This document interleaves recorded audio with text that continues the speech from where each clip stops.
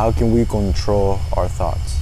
It's one of the questions that my girlfriend asked me, I believe, like 2 weeks ago, and just hearing this, probably she's gonna smile and thinking about it again. And we just had a little discussion about she's interested to start meditation. And I feel like super proud because I always been talking about it and all that stuff, and it's something that I never pushed her to, and maybe it works for her, maybe not. It's totally fine. But made me feel slightly curious because most of us want to control our thoughts. Most of us like feel overwhelmed with I feel that it wasn't a study that said we have 80,000 thoughts a day, something crazy like that. And I dived into a podcast last week, and just by pure coincidence, the last week podcast I was hearing was a author of a book that my girlfriend gave me, and it was in Portuguese. It was a super cool gift, and the book is in English but she heard it in Portuguese, and the book is called Emotional Agility, because I really like, and I'm really interested in emotional intelligence and self-awareness, and you know already because you saw the title basically of the podcast, and know that manage oneself is exactly what I value, one of the values that I have, right? And I wanted to share with you one of the things that worked for me in a way that is not controlling our thoughts. It's being aware of our thoughts and becoming one with them. And by what do I mean by that? It's like a communication with that thought. It's our thoughts are part of us, our emotions is part of us, but it is not all of us. Whatever we think, whatever we feel is not 100% us. And I feel that definition as a start of this episode helps you a little bit to separate from that thought. Helps me to separate myself from that thought. It's not me. It's not everything I am. I'm more complex than that. You are more complex than that. We are all more complex than that. And that helps a lot when communicating those type of things. For example, this is one of the things that I wrote down that gave me a little bit more clarity about it, right? So how can we create space between stimulus and responses? The emotion, the feeling that it just pops up, the thought about something, anything that happened that day that we just, boom, it's just there. So instead of responding into it, understand that it's just a message. And I did a podcast, I feel that mid-pandemic, maybe like beginning of the pandemic, or even beginning of the pandemic, about this type of things, the mindset of understanding that thoughts and feelings are just messages, right?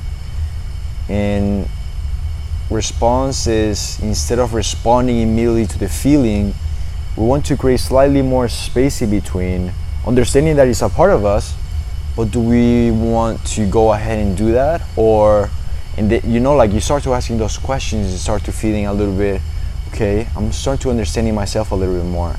So one of the things that she said is three main things on how to create that space, that understanding, that clarity, is changing our definition about emotions.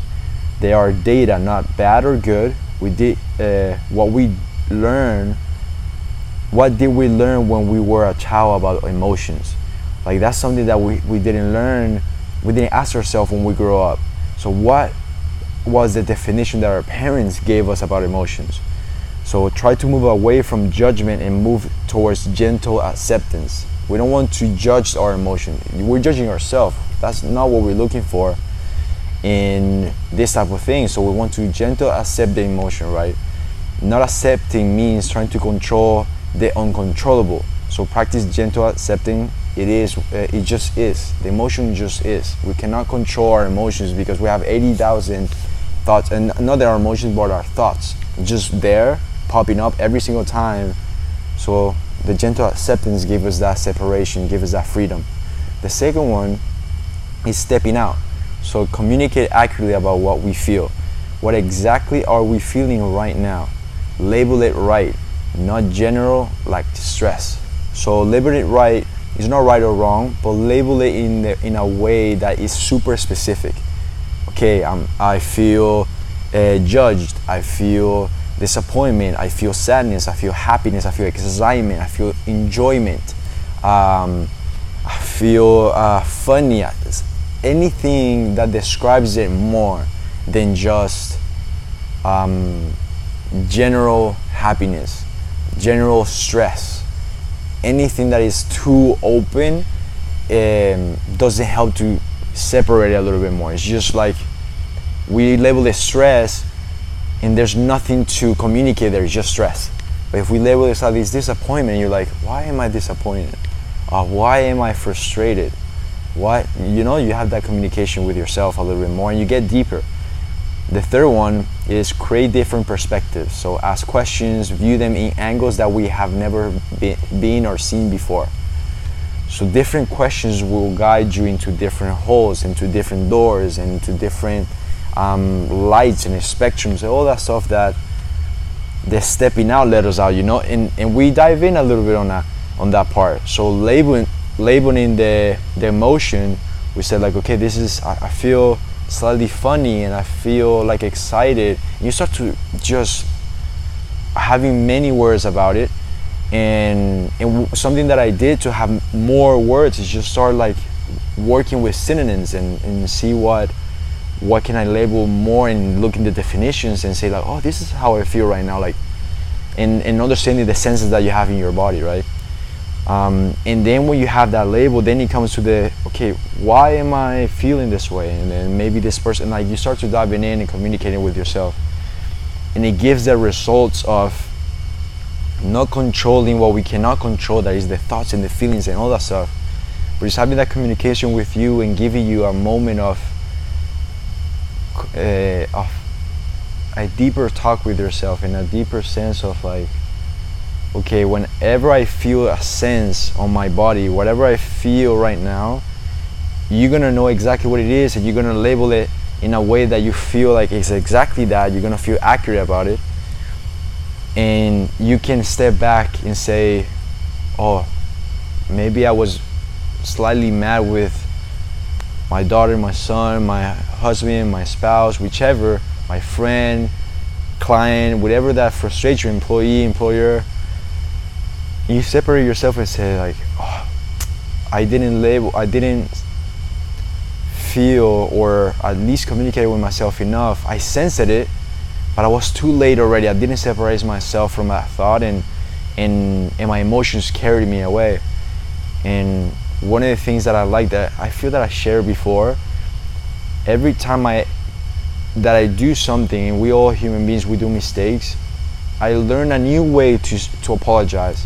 And it's, for example, I say I wasn't conscious about what I did, and next time I'll be more present in that moment, and be more compassionate and more loving.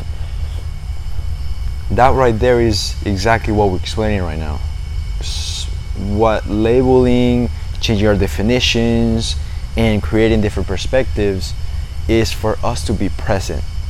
It's for us to bring us back. And that's what create that moment of clarity, that moment of self-awareness, that moment of self-management, because we're gonna be able not to let us carry by the emotion, but we're gonna be there, say hi to the emotion, say, hey, what's up? I'm sad. What's up, sadness? I'm okay. It's okay to be sad. It's okay to be mad. It's exciting to be excited. And it's okay. Just leave it there. Put a tag on it. Cool. I'm gonna deal with it later. Or if you have that moment to go step out and then talk to you a little bit and go through it, it's one of the best things that I can share, and I got reminded about it. I want to talk about it. It's incredible. This thing has helped me so much, and I wanted to share with you. It's unbelievable. It's unbelievable.